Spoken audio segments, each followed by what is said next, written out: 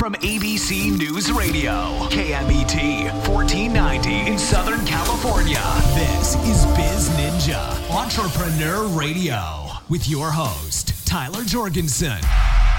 All right, I want to welcome everybody out to Biz Ninja Radio here on ABC News Radio. And I have a really cool guest today, someone who I'm excited to learn about and learn his journey. We have Gary Brackett, former linebacker for the Indianapolis Colts, but now starting something really cool and legendary at a restaurant called Stacked Pickle. Welcome out to the show, Gary. Hey, thanks for having me, man. So I love talking with professional athletes turned professional entrepreneurs because I think that there's something about that level of success and self-discipline from being an athlete at that level that translates into being a successful entrepreneur. Why don't you give us a little bit of kind of a quick background on your journey from pro athlete to entrepreneur? Was that just a natural thing for you? Yeah, I think it was natural in the fact that my whole life, I've been an entrepreneur from cutting grass as a kid, shoveling snow, shelling. I was from New Jersey, so Rita's water ice was big. So we would buy the tub of water ice and then sit across the street from an apartment complex and sell it on the weekend, right? So I've always been an entrepreneur. So like you said, playing in the NFL, I felt like there was a bunch of transferable skills. You know, the discipline that it takes to play at that level is enormous. And I tell people all the time, in my case in particular, I was a 9-year player. I was a captain on the team for 6 years of those 9 years. So won a Super Bowl, went to another Super Bowl, lost. In fact, our team, the Colts, in the 2000 eras was the most winningest team in any decade of football. Wow! And for me, I was the defensive linebacker and also the captain. So I tell people I wasn't a football player. I was a chief defensive officer. So, billion-dollar business, 100, 200 employees, and I'm one of the guys making a lot of decisions, making sure the engine is going. So a lot of those skills transfer over to football, and I think restaurants as the ultimate team sport. Interesting. I want to dissect that a little bit because there's a lot of really important, pieces and nuggets in there. So let's back up a little bit, growing up in Jersey and hustling the way you were, and then you had a legendary career as a football athlete. I mean, most football players your career is what they wish, right? Play for 9 years for a major team, win a Super Bowl, go to the Super Bowl at all. You went twice, and then, being able to be a leader on that. But you weren't drafted. And I love that about your story, right? Cool. Because that shows that your tenacity and your ability to, stay optimistic in face of, maybe not the perfect journey. Tell me a little bit about that. I mean, you were signed as an undrafted free agent, right? Yeah, and then even better, it's funny, I have a book that we're actually turning into a movie, so that's totally never awesome. But winning is in the side of the book. Yeah, so I also was a walk-on in college as well. I was just one of those kids that, never took no for an answer, and I was stubborn about my goals, which was to play in the NFL. And for me, it was by any means necessary. So not getting a scholarship into college initially, then not getting drafted to the NFL, would have just meant for me, I just had to work harder. And I got no problem rolling up my sleeves and working hard. And as you mentioned, the NFL is a cutthroat business. We always kid the NFL stands for not for long. The average career is about 3 years, 3.5 years. So to play for 9, it was a dream come true. But it was because of all the hard work, all the discipline. And I always would say when I played, I'm a 5'10", 230-pound human. And I would always say that I played from the neck up. I watched film. I studied great players. I understood the game. And it's no different than what I'm doing now. There's a bunch of literature on restaurants. There's a bunch of literature on franchising. And I'm doing the exact same thing, just being a student of the game. And I understand that the amount of time it took for me to be successful in football is the same amount of time it involves me to be successful outside of the game. So I'm willing to put in that work, and I want to be great at what I do now. That's awesome. And so, you're willing to. I love the concept of playing from the neck up and really understanding the intelligence behind the game. I've found that people who are good, like at an average or above average level, but not exceptional level of physicality, can become great by training their mind and training their brain and learning how to manipulate their body and do even greater things. I think some of the greatest athletes out there are the ones who focus on their mind first.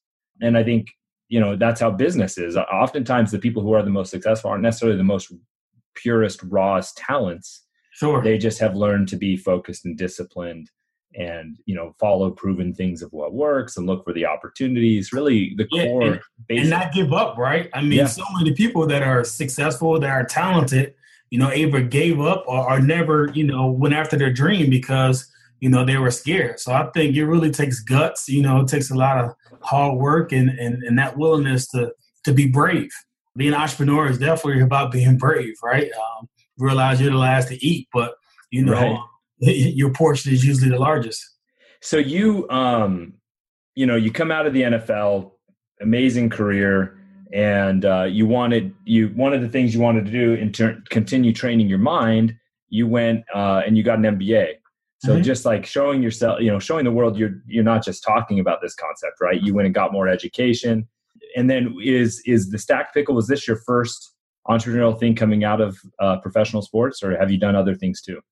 Yeah, it was my first thing. And going back to George Washington University in D.C., get my MBA, I think for me, it was all about sharpening the saw, right? I feel like everyone has this toolbox, that they have access to. But for me, for the longest time, I only used one tool, which was the hammer, right? So I was just banging my head.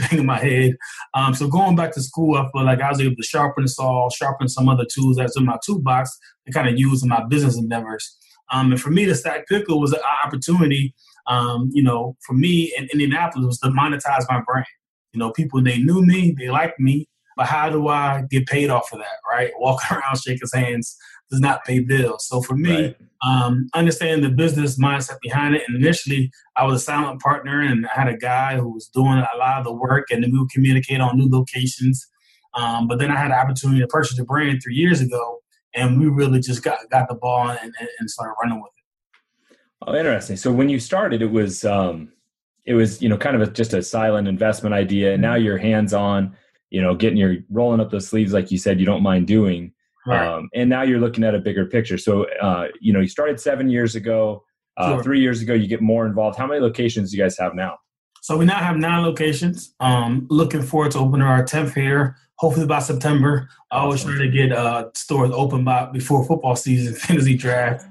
Football, obviously, a huge time of year for a sports bar, right. Imagine.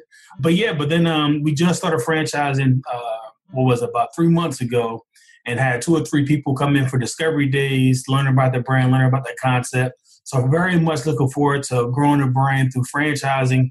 I had one other professional athlete come out, and I'm really just trying to teach people, how to make money for themselves, how to own their own brand, and what is required of them in order for them to be successful in it. Franchising is an interesting thing because, restaurants are a tough business. Mm-hmm. And so, there's, sometimes there's a joke that there's 2 great ways to lose money, open a restaurant or just drive down the street and throw money out the window. But the concept of a franchise is that they've taken some of that learning curve and they've shortened it up, right? It's kind of like they've watched a bunch of tape for you. And now they're saying, hey, here's the summary, here's the proven model, here's what's going to work.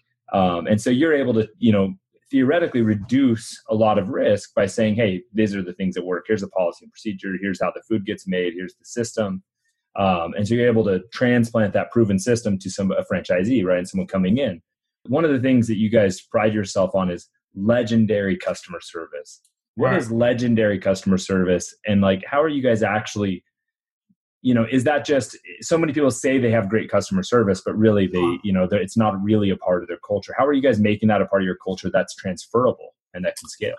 Yeah, so for us, it's all about being that neighborhood sports bar and grill, right? And I think our goal is to be 3 to 5 mile radius and own that market. So one thing, our general manager is going to be involved in the community, right? We preach local store marketing and getting out in the community and all the athletic fields and everything else and having a relationship there.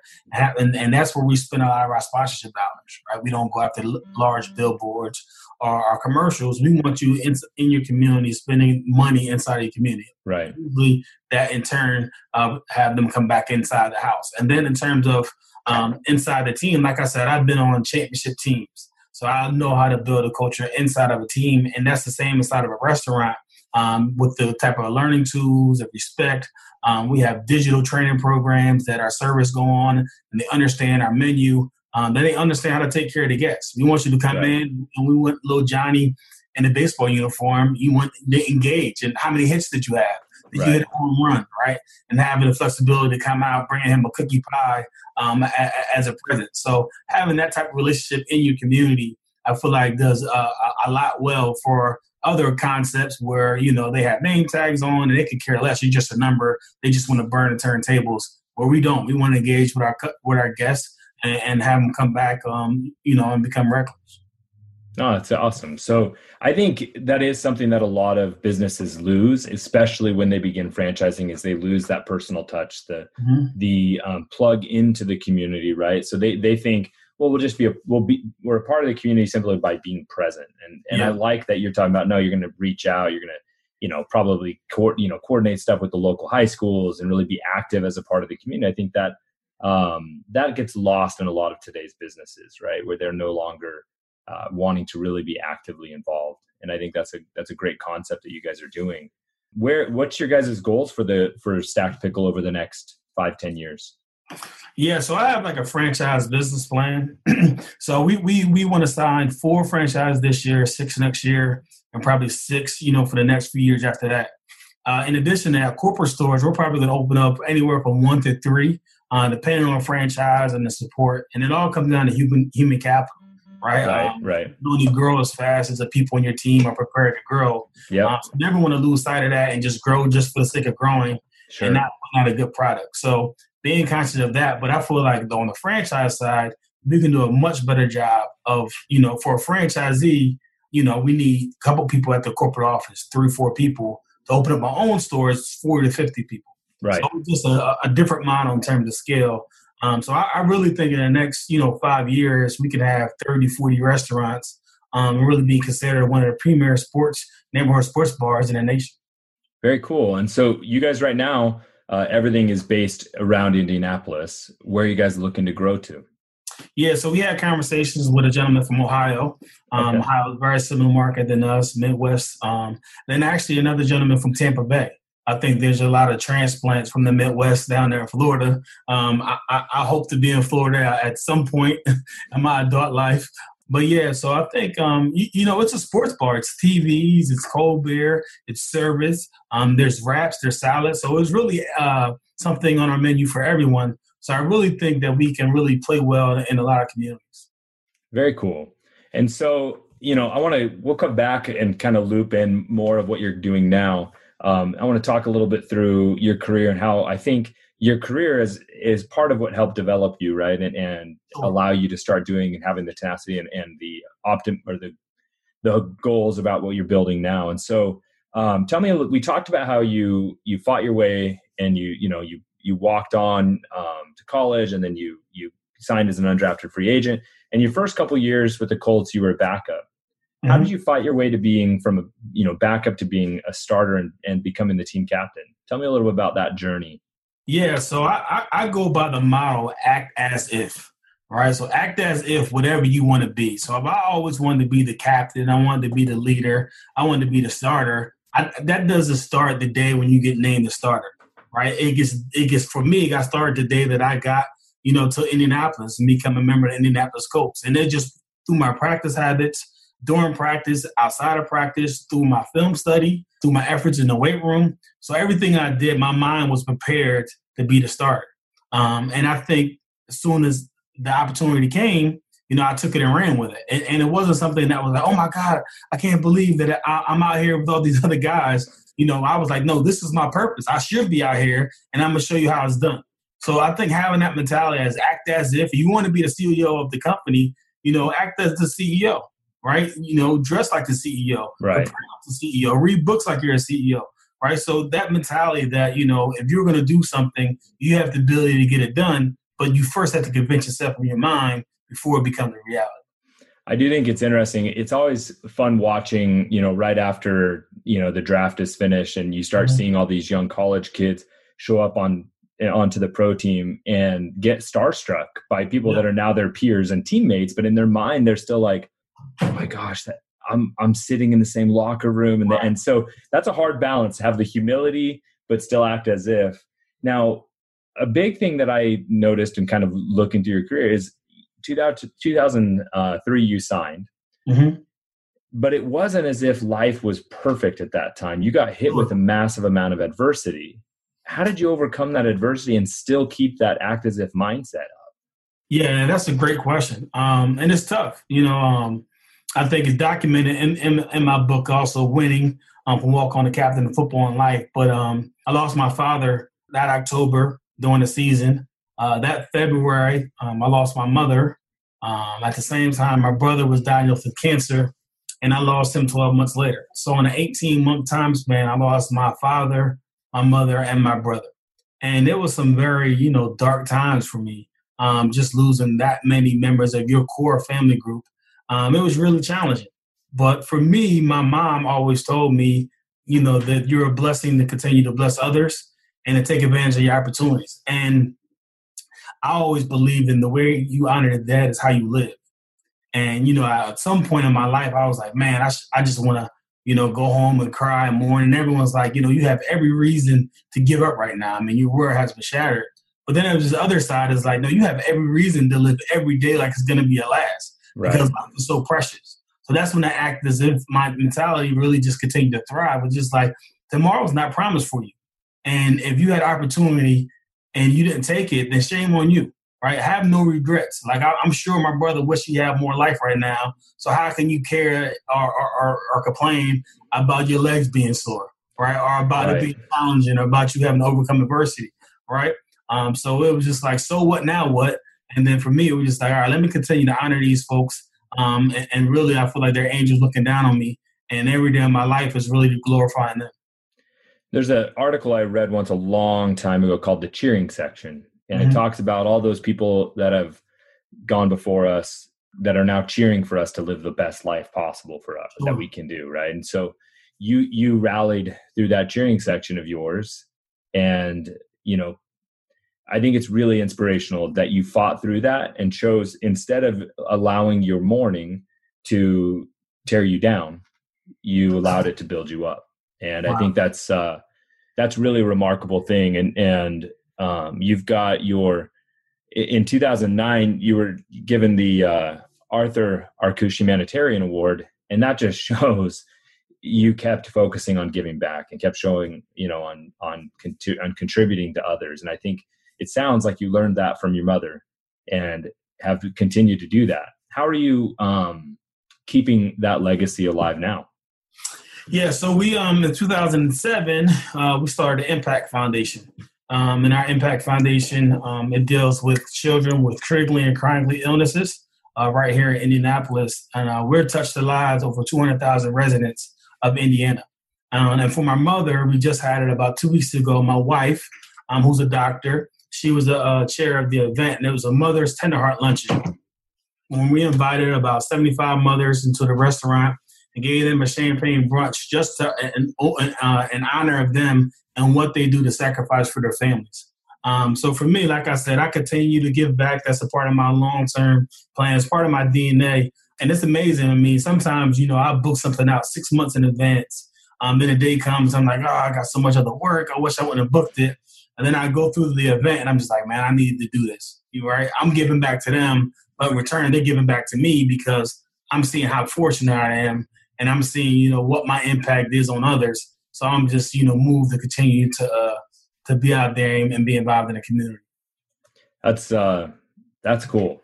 I like that idea of just, and you're right. Sometimes we commit to something and in the moment we're busy, but I think I think that's The War of Art, if you've ever read that book, right? We hit the resistance, right? Every once in a while when we're supposed to be doing something great, that's when it seems like it's the hardest to just take the first step. But once you build that momentum, it gets easier and easier. Yeah. And so, again, you're coming back, you're the last few years, you've been really involved at Stacked Pickle and growing that business. You've got great plans over the next few years for growing the franchise model. I mean, it sounds like you've got some really good interest building there already. What would be your advice? Let's hit 2 pieces of advice. Okay. Your advice to that young athlete who's trying to make up his mind to what he's going to do. And then also that advice to that young entrepreneur who's trying to figure out what he wants to do. And maybe they're the same. Yeah. So I kind of live by this quote, right? And it might be the same.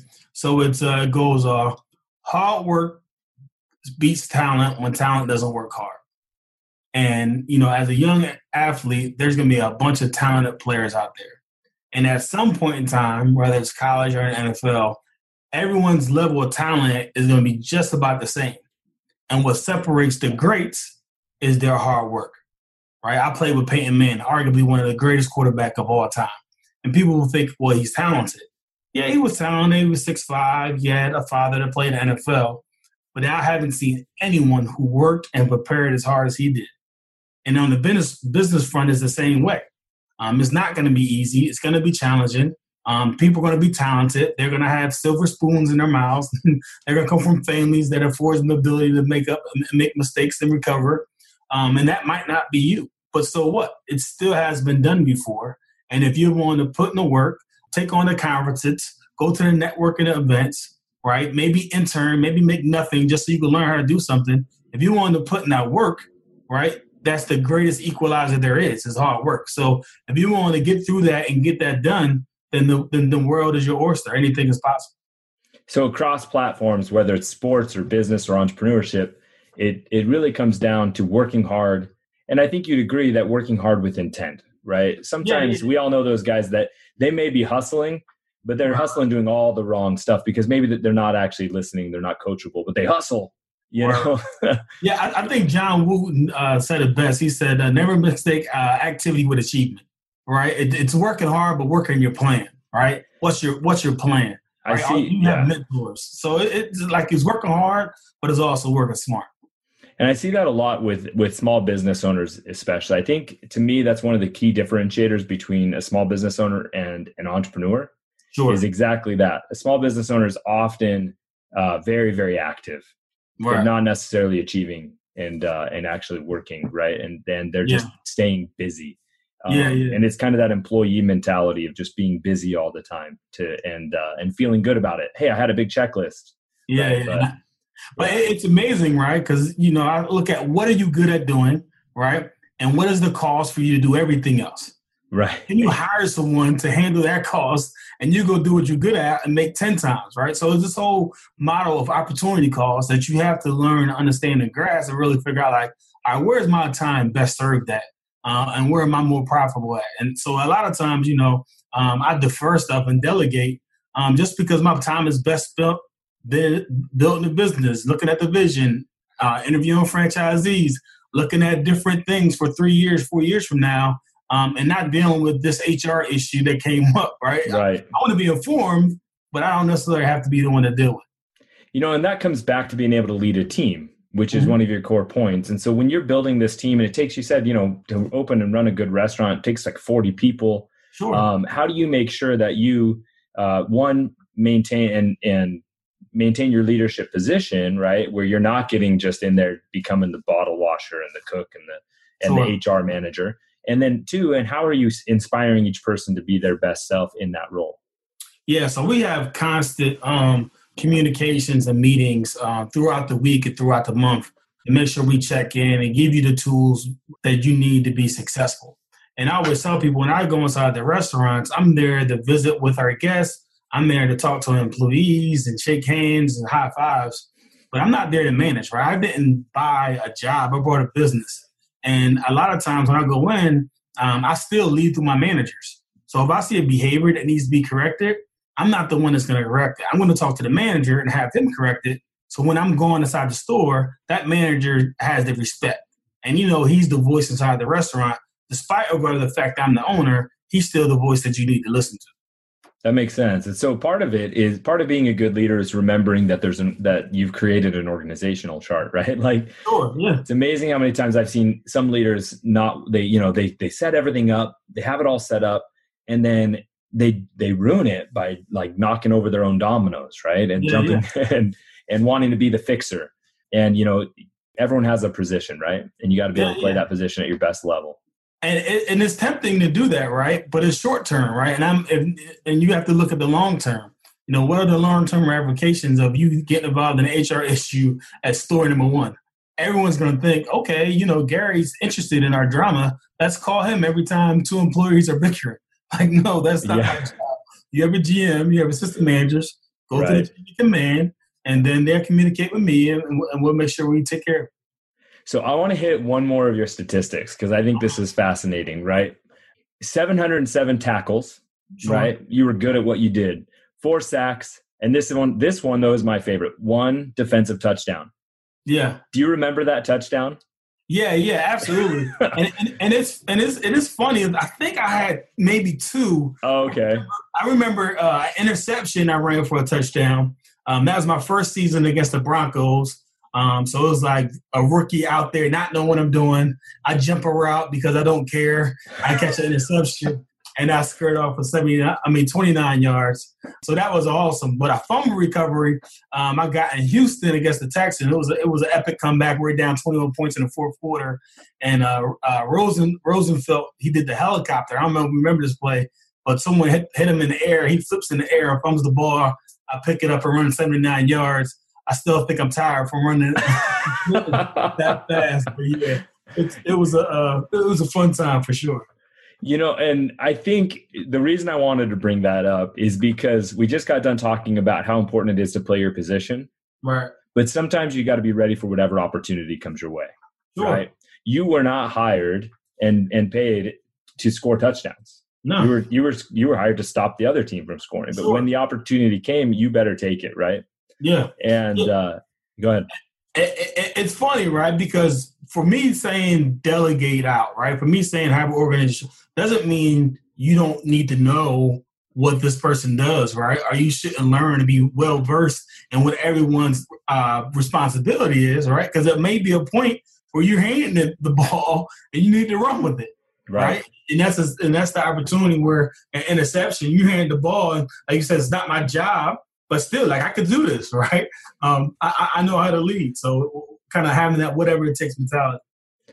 Absolutely, and I think the whatever it takes mentality is what this all boils down to, right? Mm-hmm. Because in business and in entrepreneurship and in sports, in the end, you've got to do whatever it takes to get to your goals, And so, I want to one of the questions that I've asked my guests for a long time, because I think that business and entrepreneurship is all about creating the life that we want. Sure. And I know, you and your wife have 3 kids. I've got 4 kids, right? It's all, and we want to build a life for them. What is one major thing on your bucket list that you're going to accomplish here in the next 12 months? Wow. The next 12 months bucket list. You know what? And this is going to be awesome and lose to the book Winning that I keep on referencing. So my book is getting made in a movie. And we're in June 10th and 11th, I'm going out to LA to shoot a teaser to raise money to then have the shoot next year in my hometown of Glassboro, New Jersey. So that was a bucket list when I wrote the book some 7-8 years ago that, I wanted to make it a movie. And not for me being selfish, I want a movie about my life. I just think just because of the adversity I dealt with, just because of my mentality of whatever it takes and getting that done and showing people that, yeah, you can work hard and you can overcome a lot of adversity. I think it's going to help some people. So I'm very excited about that process. We've been reviewing scripts and looking at casting charts and everything. So it's something I'm passionate about getting done. Like I said, not for me selfishly, just because I think that, the movie is going to help people and help people overcome some tough situation and just show them that if they push through, man, it's some gold on the end of that tunnel. Awesome. I'm going to connect with you offline about your book and about the movie, but I want to thank you for coming out on the show. This has been a really fun interview, and I think that any entrepreneur or any athlete can learn from your story and be motivated about the act as if mindset and learn from your journey. And so I'm excited to see your book become a movie, and your life story be out there more. So Gary, I want to thank you for coming out on Biz Ninja Radio. And any last words of advice? I think we said it, man. Hard work beats talent. So that's it. Work hard, work smart, man. Get it done. All right, everybody. Thank you for listening. Now go out and do something. Thank you for listening to Biz Ninja Entrepreneur Radio with Tyler Jorgensen. Please make sure to subscribe so you're first to hear new interviews and episodes. If you found this podcast to be valuable, please share it with a friend. Don't forget to visit our online dojo at bizninja.com to claim your reward for listening to the show.